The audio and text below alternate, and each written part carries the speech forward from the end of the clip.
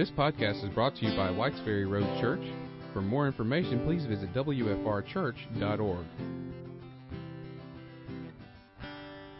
Good to see everybody. Thank you for being in here. Appreciate it.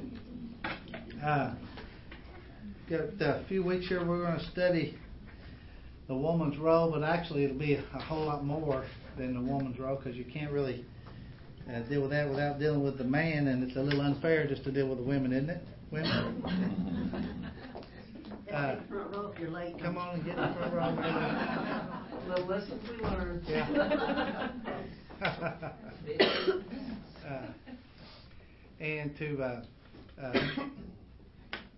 This is a study I've probably done, 4 different times since I've been in ministry, and each time I learn more, and which is, I think, a good thing, and I'm still learning. When we study anything, I think the first thing we have to do is talk about how we look at Scripture, and that's going to be a very important thing. Now, how this class came about this particular time was we did a study on communion. In studying the communion, someone asked about, can women be people who serve the tray? And so out of that was propelled let's look at what the woman's role is. So that's basically how we got here. Okay?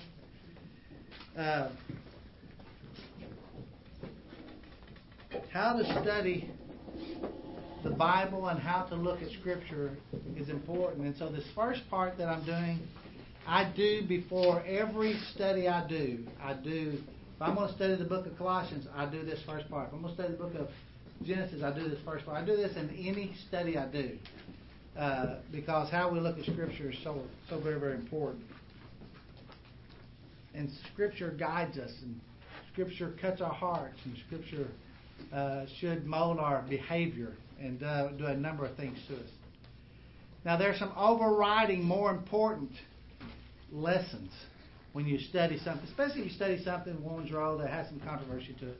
There's something overriding more important. Unity is more important than the decisions you make about these verses, okay? Or that I make, or where I arrive. Unity is more important than that. Attitude and heart is more important.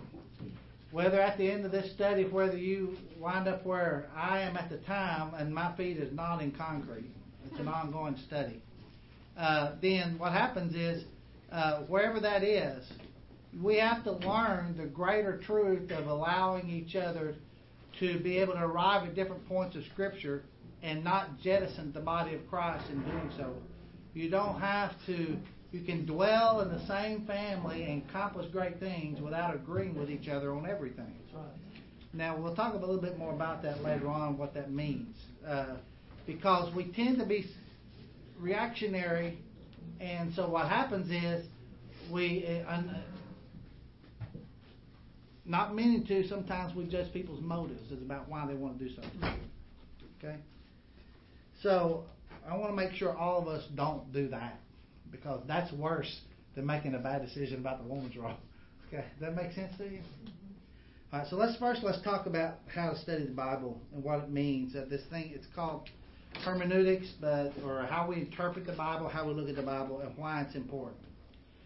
Number one, when we look at a verse, or we look at a scripture, a book, a topic, the first thing is context. The way I put it, context is king. In other words, you have to understand what a context of a scripture that's written. Come on in, guys. And there's different kinds of context. There's historical context. What's going on in history around the church when they got this letter? What's happening with them?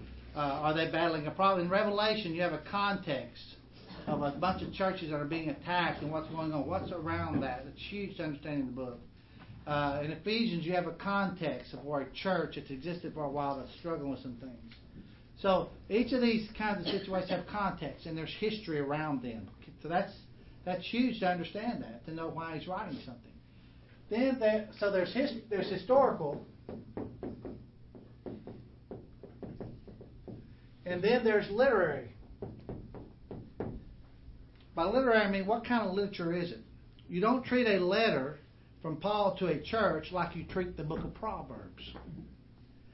Matter of fact, we've run into struggles with that. If you want to try to take the principles of Proverbs and treat them like the Ten Commandments, you're going to run into problems. Like if you raise up a child in the way he should go, what?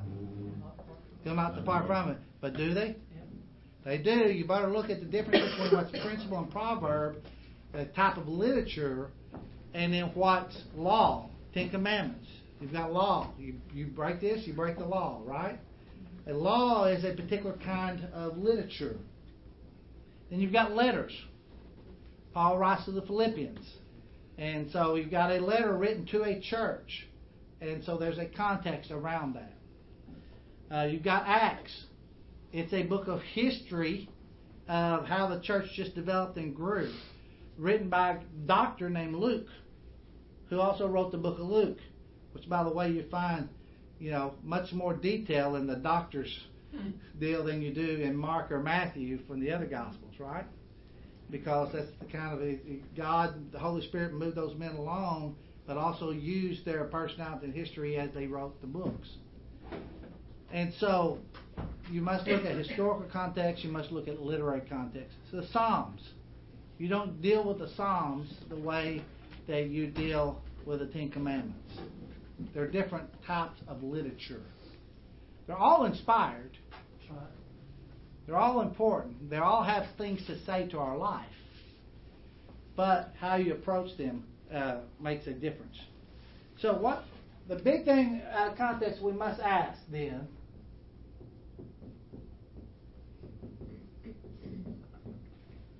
what did it mean then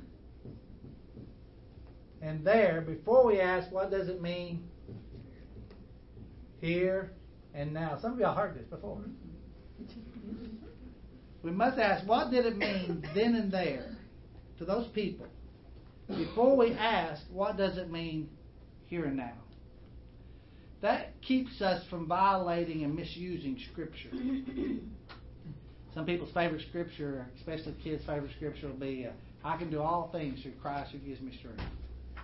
So two guys are sitting there working out and they're lifting. One guy saying, come on. You can do all things through Christ who gives us strength. Oh, really? Well, then add 100 more pounds on each side. Yes. Right? No. Why? That's not why that verse was written. That's not the context of the verse. And so the verses get misused. That's why I encourage people, when you memorize Scripture, don't memorize verses. Memorize paragraphs. Because paragraph will give you a thought. And it gives you a little bit more of the context than just a verse. And so that's huge important when we interpret Scriptures. Now, for example, we take up the collection on Sunday mornings. At least I hope we do.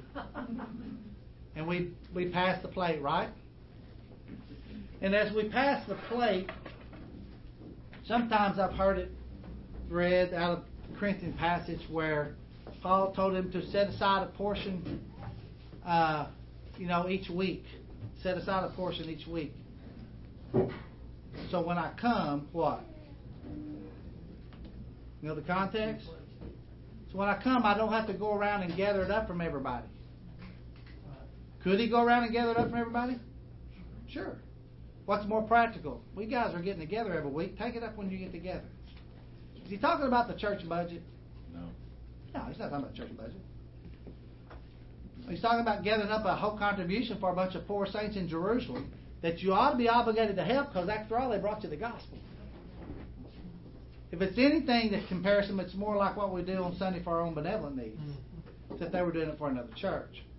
So to all of a sudden though make a jump to say you have to take up a contribution on Sunday out of that passage is a misuse of the passage. Is it okay that we take one up? Sure. Why? He's not telling them how to do church. In that context. He's not telling. We could take it up through small groups. We could take it up any way we wanted to. We could take it up every time we meet, which basically we do now, I think, with red buckets and everything else, right? So, but some of those contributions are for different purposes.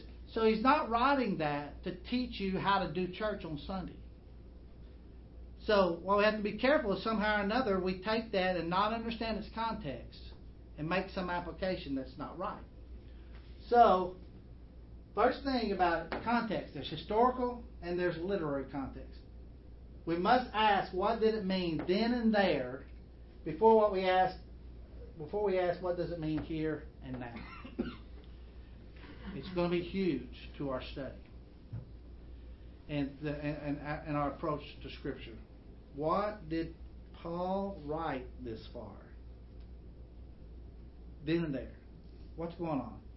Or whoever the writer is, whatever book you're studying. And what does it mean to us here and now? Because there's application to our life, or he wouldn't have left it for us, right? That's right. I mean, it's live, it's living word, it's God's word, it's inspired. So context. The second thing is aim.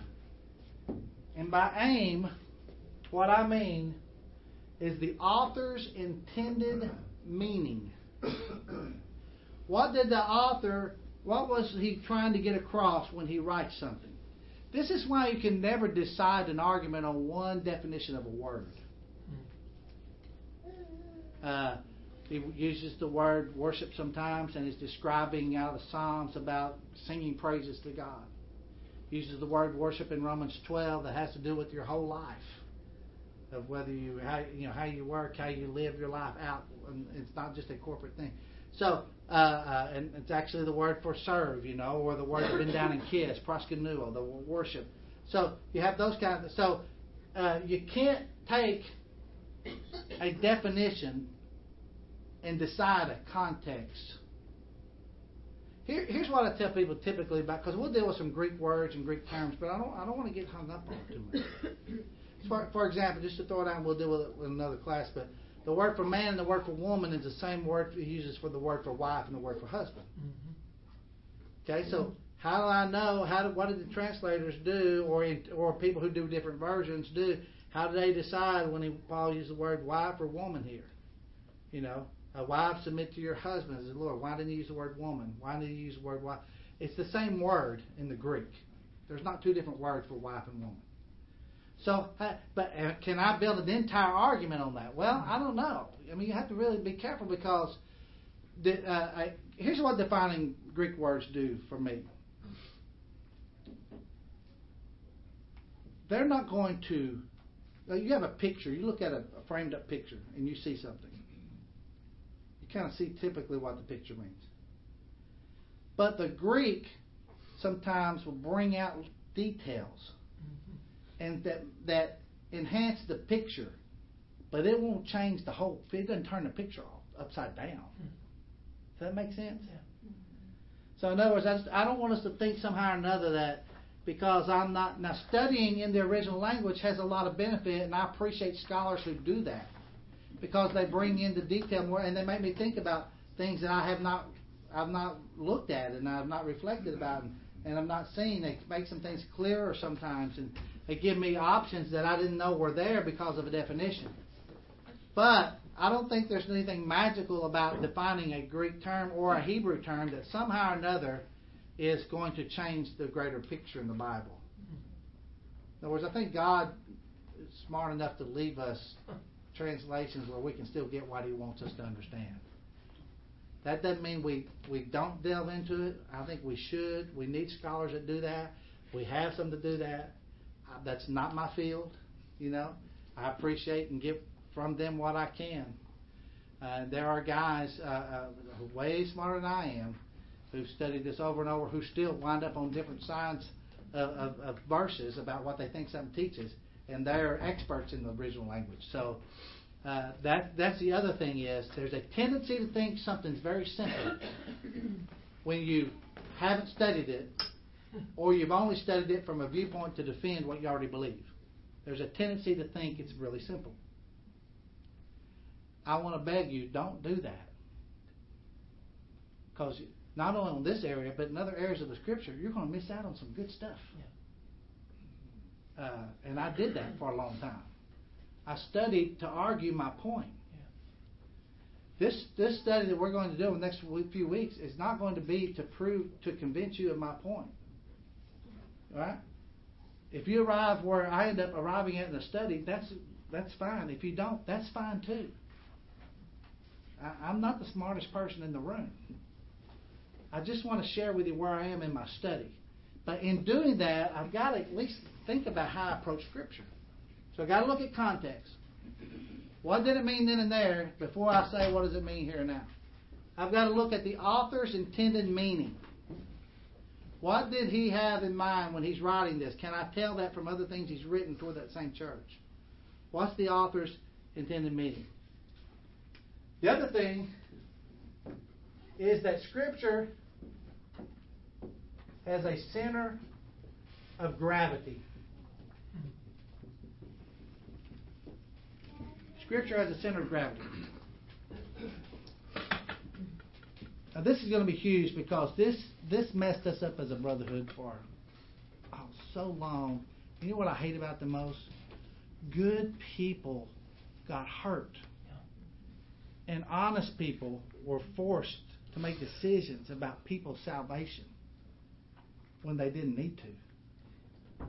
Satan, did a number on us with divisiveness because we didn't understand this principle. Matthew chapter 22, verse 37. You know the verse. What's the greatest command? Love the Lord your God. Love the Lord your God with all your heart, soul, mind, and strength, and your neighbor as yourself. It's the greatest. That means other commands are not as great. That's right. Got it? Matthew 23. Somebody just flip over and read that one. More important matters? Yeah, Matthew 23.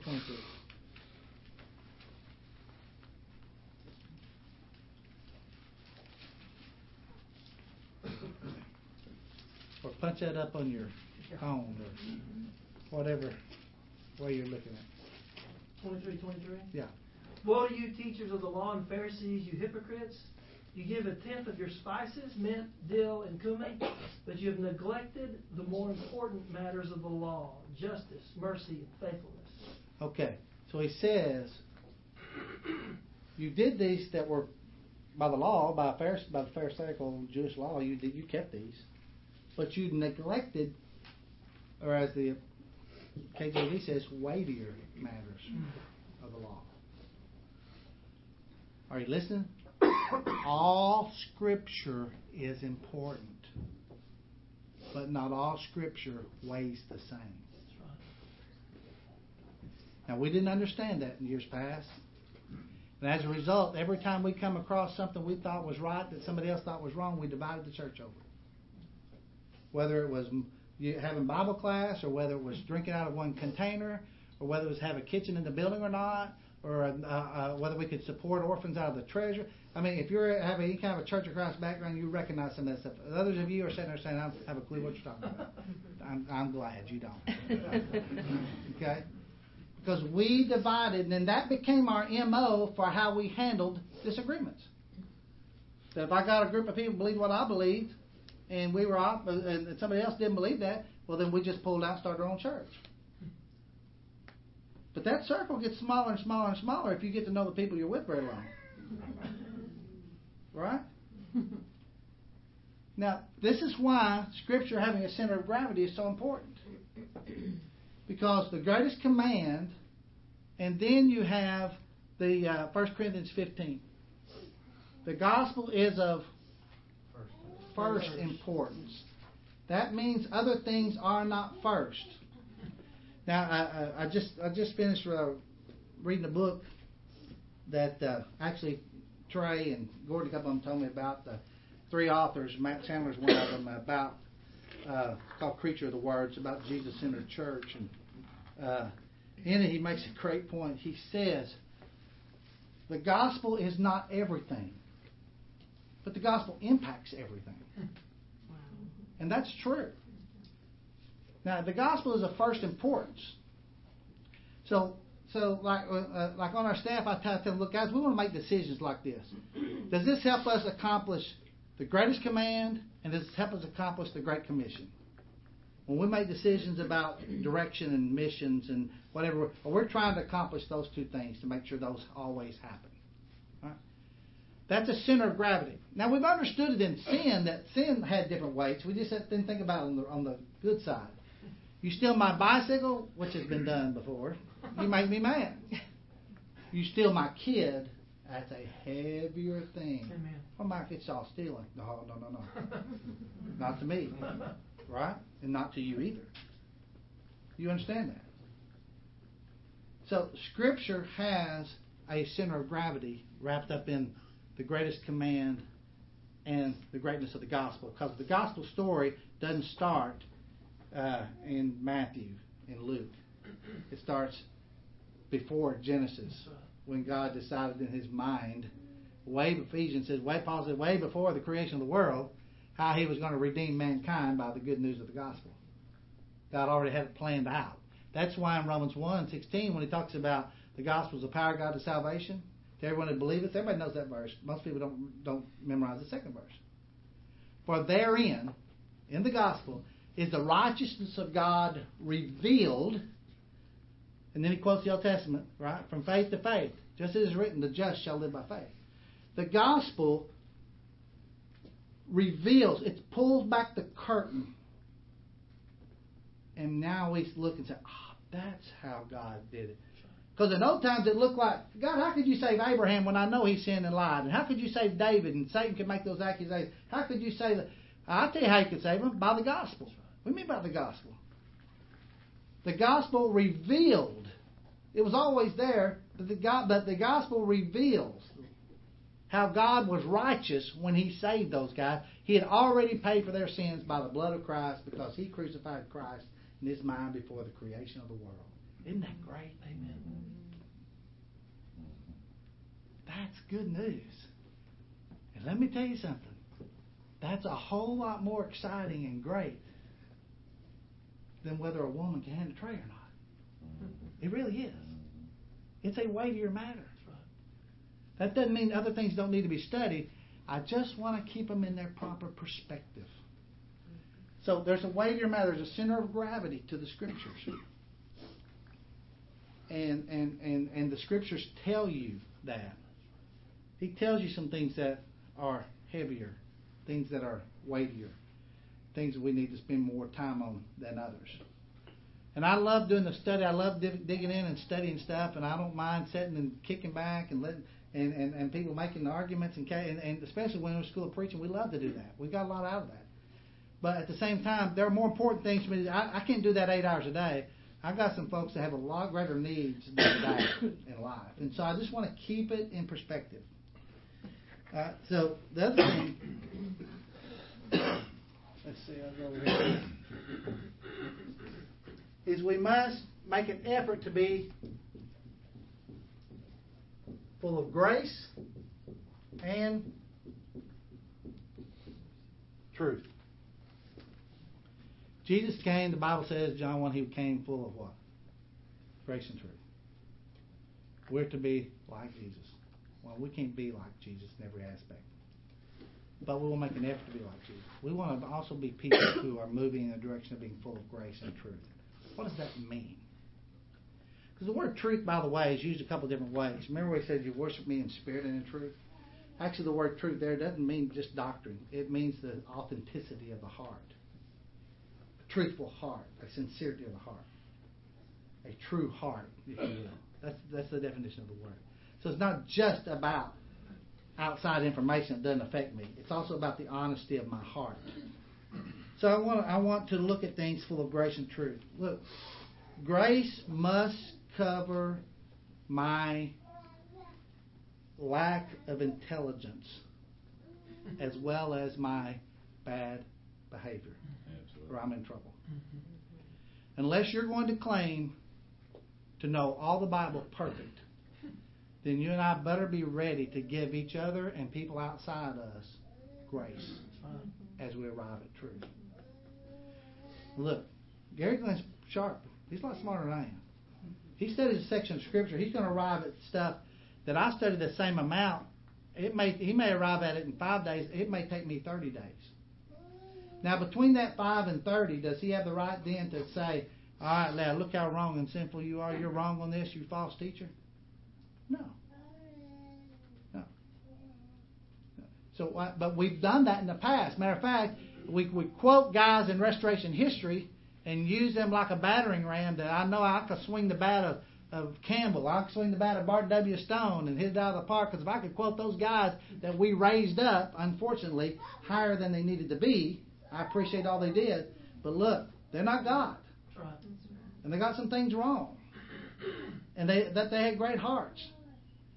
Stone was much more of a charismatic preacher. He's afraid like God may come today. Let's get him in heaven. I mean, he was much more that kind of fiery guy. Campbell was much more educated, very, very, very successful, very wealthy guy. He was much more. He argued from a law viewpoint.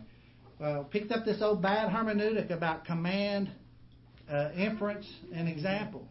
Well, you know what? If you got a command, you don't need an example or inference. But the problem is that came, by the way, out of English law. That didn't come out of the Bible. So what happened was we had to go back and decide, how do we handle Scripture? And I'm not saying I understand it all or have it all down right. I'm just sharing with you through these classes where I am in my study, okay? As honestly as I can. So, but these affect how you approach other subjects. So be full of grace and truth. Grace must cover my bad theology as well as my bad behavior. Otherwise, I'll become a tyrant with my intellect. And that ends up basically being legalism. Okay? All right. Number 5. When we look at a text, we must look for harmony among other texts. Does it fly in the face of some other simple text somewhere that's very understandable? Does it fly in the face of, how do these if two things look like they say different things, how are they harmonized? Because we know they're not contradicting each other. So we have to look at other sections of Scripture and say, how does this harmonize with what somebody says over here? You've got Paul saying something about a woman not being permitted to teach. How do you harmonize that with Paul saying, teach and admonish one another with psalms, hymns, and spiritual songs? Also, she can teach. Well, I thought he said she couldn't. Okay, how do you work those in harmony? All right, so those are some things we'll wrestle with and struggle with. Okay, and how do you do this? How do you do this thing where a woman is to be silent and submission, and yet you got Anna, the prophetess, announcing the birth of Jesus and the temple courts to all a mixed group of people. Or you've got Hilda, or you've got Deborah, or you've got Isaiah's wife, or you've got Miriam, or you've got the 4 daughters of Philip, or you've got the Scripture in Acts that says your sons and daughters will prophesy. How do you harmonize those verses? Because I guarantee you there's a whole lot more that says they did speak than the 2 that says they didn't. So somehow or another, I've got to handle Scripture in a way that those don't violate each other. Again, that's why context is important. That's why the author's aim is important. That's why center of gravity is important. One more thing I really should have done probably this earlier opinion, but I want to look at Matthew 12 for a minute and look at something else about interpretation of Scripture.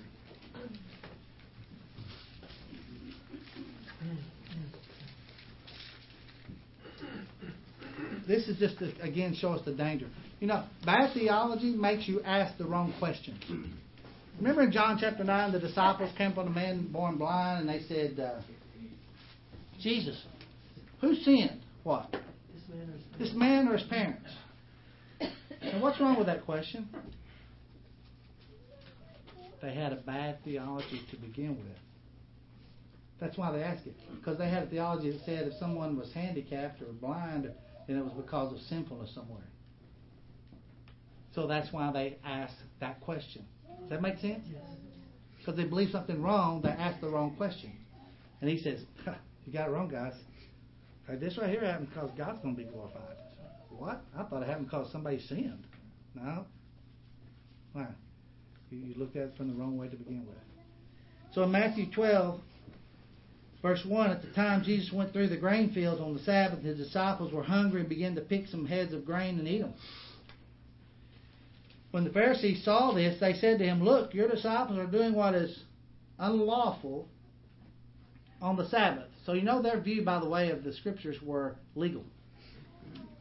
They were lawyers, by the way. Not that that's a bad thing.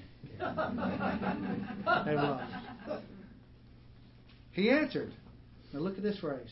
Haven't you what? Read. What David did when his companions were hungry, he entered the house of God, and he and his companions ate the consecrated bread, which was not lawful for them to do, but only for the priest. Verse 5. Or, what? Haven't you read? Twice he says it. In the law that on the Sabbath the priests in the temple desecrate the day and yet are innocent. I tell you that one greater than the temple is here. If you had known what? What these words mean. Haven't you read, if you had known what it meant? You looked at these verses and you did not interpret them correctly. You didn't know what they meant. What happened what did you do as a result of not? You read it and you read them, but you didn't interpret them correctly. What was the end result of your bad hermeneutics? Bad doctrine. Look what he says. If you had known what these words mean, then he tells them the words, I desire mercy, not sacrifice. You would not have condemned the innocent. If you had known that God desired mercy instead of that law keeping, you wouldn't have condemned the innocent. We come along 2,000 years later and have a bad approach to Scripture in some areas, and we condemn every religious group out there but us. I'm not saying we, people in this room, understand that? I'm saying as a movement in a general sense. And we condemned innocent people because we misunderstood Scriptures. We misunderstood grace. We misunderstood the gospel. We called things that were gospel not gospel. Now the reason it is because we had a bad approach to Scripture. These are good-hearted people that did it, but they had a bad approach to Scripture. They looked at Scripture like a puzzle. Anybody get a puzzle for Christmas? Please don't buy me one. I do not have the patience to put a puzzle together. I mean, puzzles drive me crazy. I mean, Susan, she can figure those things out, and Josh can't. I'm like, okay, get me out of here. I'm about 3 minutes. I'm done with that. I got about as much patience putting a puzzle as Randy Kirby does in the elders meeting. Let's get this thing over, right, Randy? Randy's here. I can say that. I mean, he's like, we get off target. I can see Randy's like, come on, let's get back on target. Let's get this thing, going.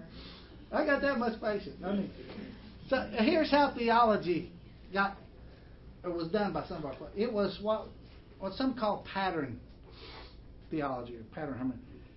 We bought into a principle through Campbell and those guys that we should restore New Testament Christianity. It's basically, it's never in the Bible. It never says to do that. But the idea is good in the sense that it makes you look at what was going on then and there. I love that part of it. The problem was we looked at the Bible like a big puzzle piece that was dumped out and mixed up, and so we're going to go back through the Bible and pick up pieces and put them together in slots and fit them. And when we get that picture of what the New Testament church was, then we're there. We've restored New Testament Christianity. So big things, examples became big things to us, like do we do communion every first day of the week? Well, yeah, why? Well, we found a church that says on the first day of the week when they gather together, by the way, it never says that you have to do it every first day of the week. That's our own reading into the text from a restoration's eyes. The Bible doesn't say that. Nor does it say it's the only time you can take it. But we read into that because of our background. Everybody comes to Scripture with glasses on, including me, that colors our view of Scripture. So we read into that, well, they did it, so we must do it if we want to be a church like them. Okay. So we start taking communion every Sunday, which I think is a great thing, and I think it's right on target. I mean, I think it's healthy, it's good. I think it's good, right? I don't condemn someone that takes it more than that. There's not a verse that does that. But okay, well, so we're looking for a pattern. Okay, how did they sing? Well, you know, back then they sang. By the way, we assumed this historical argument from what the definition of one Greek word, by the way, a cappella, that they sang without instruments. Of course, we don't want to pick up the verses before where they sang with instruments, right? So we go where they sang. I love a cappella. I have no intention of ever us doing anything great. Now, if I thought playing the guitar would baptize 150 more people today, I'd bring mine from the house. I do have one, by the way. I haven't played it in a long time, but I have one. And so, but that's not it doesn't work like that. But we found that we thought, okay, here's an example. They sang a cappella. Let's sing. Let's restore that. Okay, what else are we going to restore? Well, we don't want to call ourselves what anybody else is called. We don't want to call ourselves Methodist, Baptist, Catholic, or whatever any other religious group might be. So we're just going to call ourselves the Church of Christ. And we're going to be non-denominational. So we said that out loud hundreds of times while we functioned as a denomination. But we said we're not one. The only thing that made it different was we really don't have a hierarchy organized. We have one that tries to tell other churches what to do, but it's not a formal one, a traditional one, you know. But so all of a sudden, you know, we got the name, we got the order of worship. You do 5 acts of worship. Remember anybody was taught here 5 acts of worship besides me? What were you taught about? What were they? No, 5 acts of worship. 5 acts of worship Was singing, praying, preaching, Lord's Supper, communion. Did we say pray? We're going to throw you out of the church. Anybody else? Huh? No, that's funny. Giving? Giving. That's right. Who said that? Imagine I forgot that one. Giving.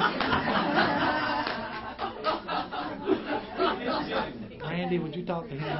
That's selective memory. Yeah. Okay. So then, because we had that theology going into trying to discover those things. Who came up with that? Yeah. Who came up with it? I don't know who came up with the total 5, because at different times in Restoration history, different guys had like 4 or 3, or Campbell, Stone, some of those guys. I'm not sure what each one of them came up with on it. I just know I was taught it. Very strong. And although I was never taught it consistently, because we never did all 5 of those things at all assemblies. Never did that. But it was, and then those became, by the way, markers of how you identified the true church. I have preached that sermon, by the way, how to recognize the true church, and it was you worship right, and you do, and I preached that. Unfortunately, preached it wrong. There are greater markers of a true church, like by this shall all men know that you're my disciples, that you, yeah. So we'd argue and fight and divide over one of these, and then say, hey, look at this. This is the new church. No, I think the arguing and fighting probably already told me you're struggling with being a true church. So anyway, but we would come up with that because this idea that we got to search the scriptures, it's a big puzzle piece, and put them all together to make one picture, and we reproduce that, then we're there. And everybody that didn't agree with us, what? Now here's the extreme response. Not did we say they just weren't members of our church. We said they were going to hell. That's right. And I have an aunt. Bless her heart. Remember, you can say it if you say bless your heart, right? Of course, she's dead. So, my Aunt Ray, she would tell you right off the bat, oh, if you're in the Church of Christ, no, there's no way you're getting heaven. I mean, she would just tell you right out. But I'm like cringing. Do you have to say it loud? I'm trying to study with somebody, ease them into the truth. You're just boom, So, but she really believed that. And she wasn't a bad-hearted person. But she'd been taught this all of her life. And so what happened all of a sudden then when someone didn't agree, it became a in or out. Not only that, we judged their motives and called them, get this one now, because this is another one we missed. We call them false teachers. Now, when you look at the context of false teachers in the Bible, it's not people who misunderstand the Word of God. If that's true, all of us are false teachers. Right. False teachers had motives. In Timothy and in 1st, 2nd, 3rd John, the Antichrist, they were against Jesus being God in the flesh. It wasn't that they held some other doctrine wrong. It wasn't that they didn't believe in acapella music or Lord's Supper. It wasn't that. So we make intellectual disagreement, we attach it to false teaching, because somehow or another that gives us a bigger weight to throw around and carry in our argument. Please don't do that. If you arrive at a different spot than I do on a subject, don't all of a sudden claim that now I have bad motives and I'm a false teacher because I misunderstand the Scripture. Please, love me. Give me some grace. But don't condemn me and attach a motive to me that I'm a false teacher. Right? That's not healthy. It's not useful. It's not right. And don't do that to religious people out there either. Now, I'm not saying that false teachers can't exist and can't even come into the body like they did. And that's one of the things the elders have to do, is to keep an eye about what's going on and what the teaching that takes place, and make sure that that false teachers don't come in and take people away from the gospel. That's what they'll take you away from, by the way. In Galatians 1, it's the gospel that they're changing. They're not changing your belief on how often you pass the Lord's Supper. Remember, they're going to change. They're going to change this thing of most importance. They're going to change the center of gravity of the text. So understand, people who believe different than you do on some subject are not necessarily false teachers. They may be inadequate teachers. They may be people who don't understand Scriptures. But that do not give them the motive and heart of a false teacher. That's not using God's Word correctly either, because those things have context to them. Okay, but anyway, back to this pattern theology that we had. So we're going to form a pattern. We're going to discover everything that's right or wrong by the fact of putting together all this information. That ignores the center of gravity of Scripture. As a result, we split the body over a variety of issues and condemned each other doing it. And it's our biggest black eye in the Restoration history, is our divisiveness. And I'm sorry for that. And I apologize for past leaders who have done that. And I don't ever want to do that. I want to be full of grace and truth. I want to give someone grace because God gave me grace when I didn't understand Scripture. I need to be able to give that grace to someone else instead of somehow or another lording over them my greater intellect. I can't do that with Scripture. That's not how God designed it. You don't see Jesus handling Scripture that way even. Now, he accuses the Pharisees of doing it. But that's not how we can be. It doesn't match the Spirit of Christ. So in our study, wherever we end up, in this or any other study, if it's not violating the greatest command, if it's not violating the gospel, then please do not elevate a subject to a greater level than what the Bible puts it at. Don't make everything gospel, but let gospel impact everything you study. And we'll be okay. So look, the other thing that affects our interpretation of Scripture is our fears. Very normal. I mean, anytime you change something, I remember one time we changed a house. I think it was serving back from the front. This was in Kaufman, actually, when I preached over there. And a lady come later and told me she was really struggling, Mike, with change. I said, "What?" Actually, we hadn't hardly changed anything, but she was worried about it.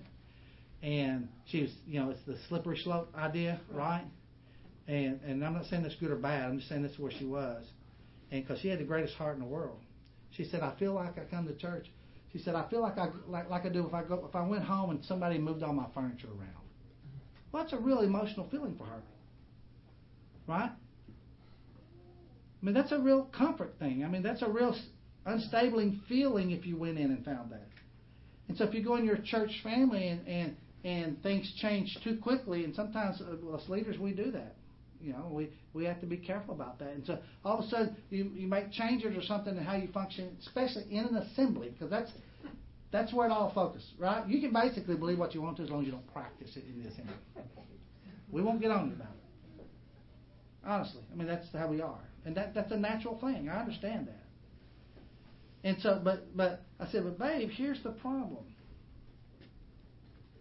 Somehow I've got to help move her from her stability being in the structure of the assembly and move it back to what Ephesians 4 says, where her maturity and stability is in the Savior, not the structure. When your stability is in the gospel and in the Savior, and you know that doesn't change, that's what all of a sudden gives you stability. That's right. But we've been taught all our lives the other way. So we won't let go of that easily. It's like a root canal. You know?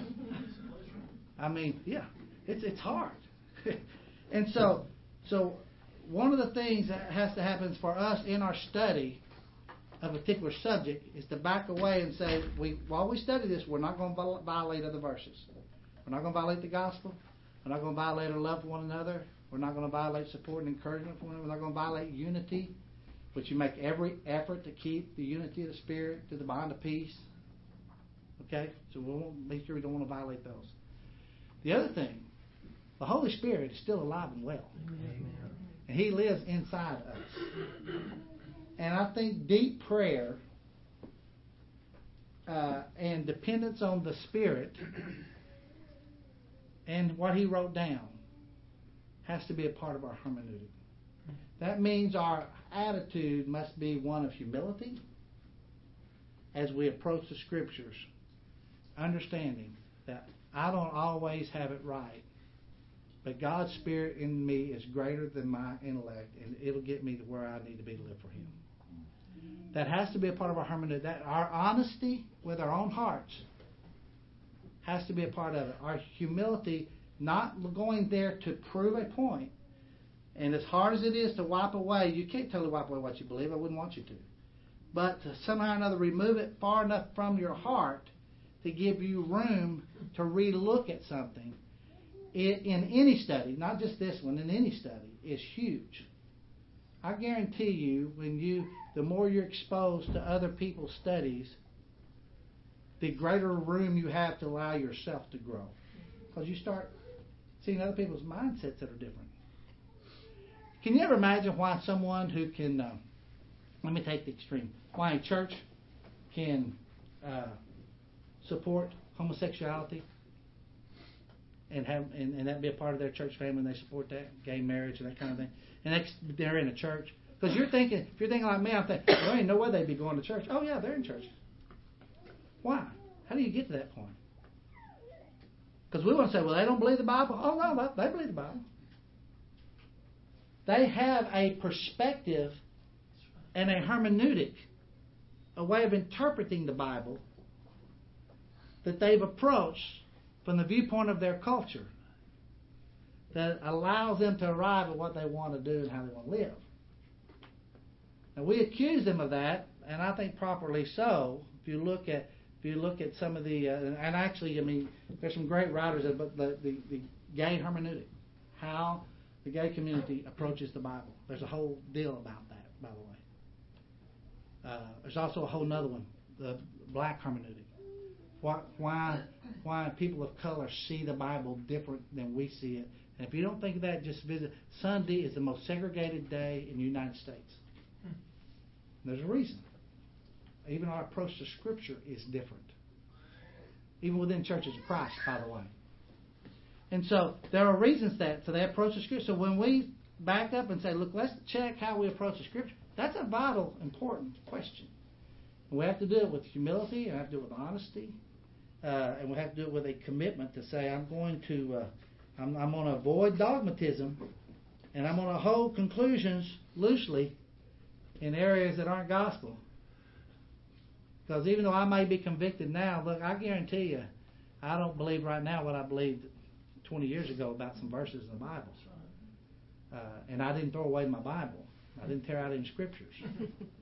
But I had some great teachers that opened some things up to me that I never thought of before. So I know that'll be a challenge to us.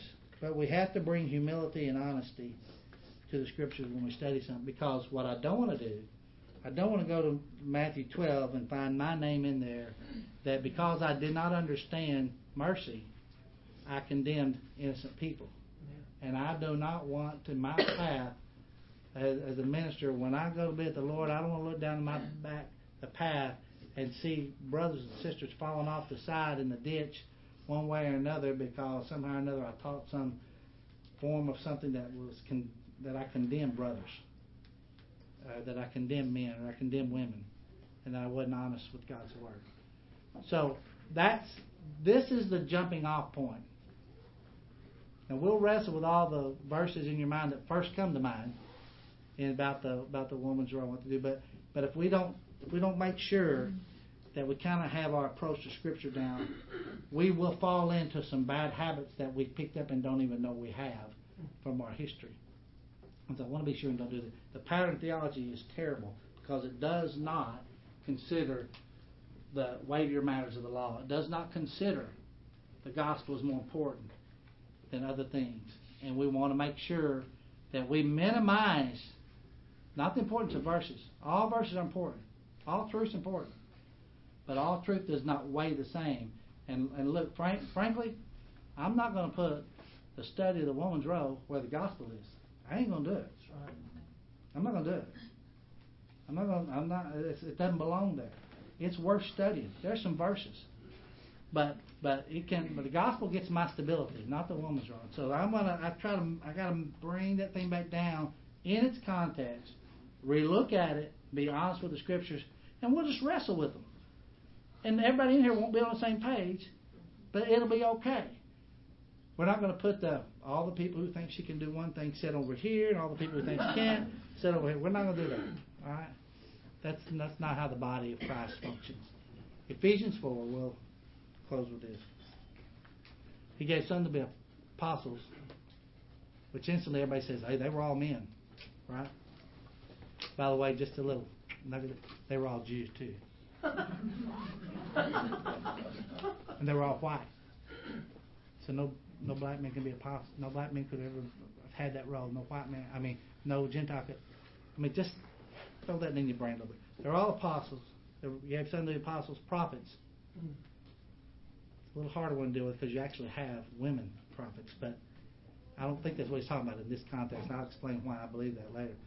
Apostles, prophets, evangelists, pastor teachers, by the way. That's the combination word. It's not two different things happening there. Pastor teachers. Shepherds that teach and feed the flock, guide the flock. I think that's a particular thing there. He says, I gave all those for a purpose. To grow the body, to build the body up to be like Jesus and mature it till it comes where it can even build itself up in love. That's the whole passage of Ephesians 4. Leadership has to help the body mature to a point that they can even help each other mature. Right?